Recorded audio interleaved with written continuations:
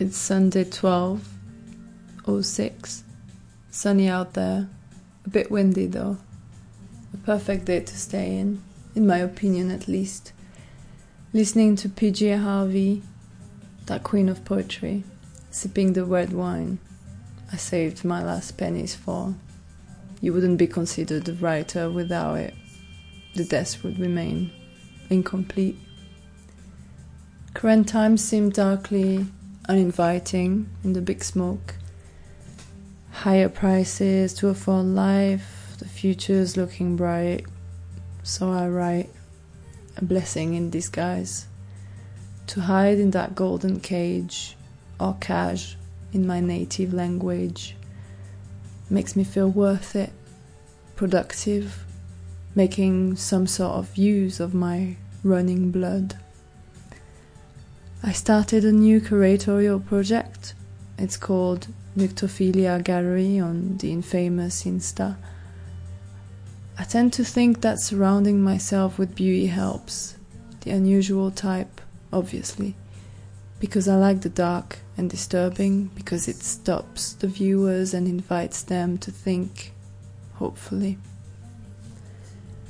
Thanks to this thriving idea, I bumped into Nakajima Hiroyuki and his work Listen to the Body, a calligraphy artist giving back to the body the importance it deserves, because without it there would be no brain, no cells.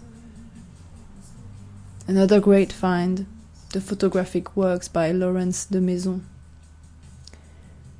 She usually uses herself for the subject, but when 2009 came, those were accepted.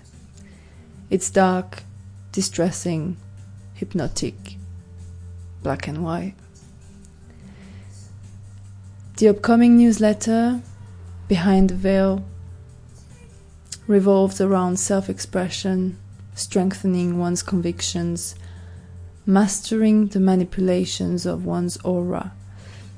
In other words, the protection of yourself, because life can be brutal, so can other human beings. Maybe I'll let you know that this newsletter started from its visuals really. Images before words.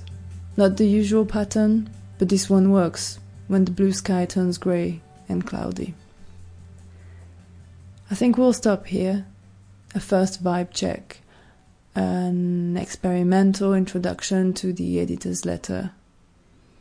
If it happens to feel relevant, I'd welcome your feedback, even if it's bad.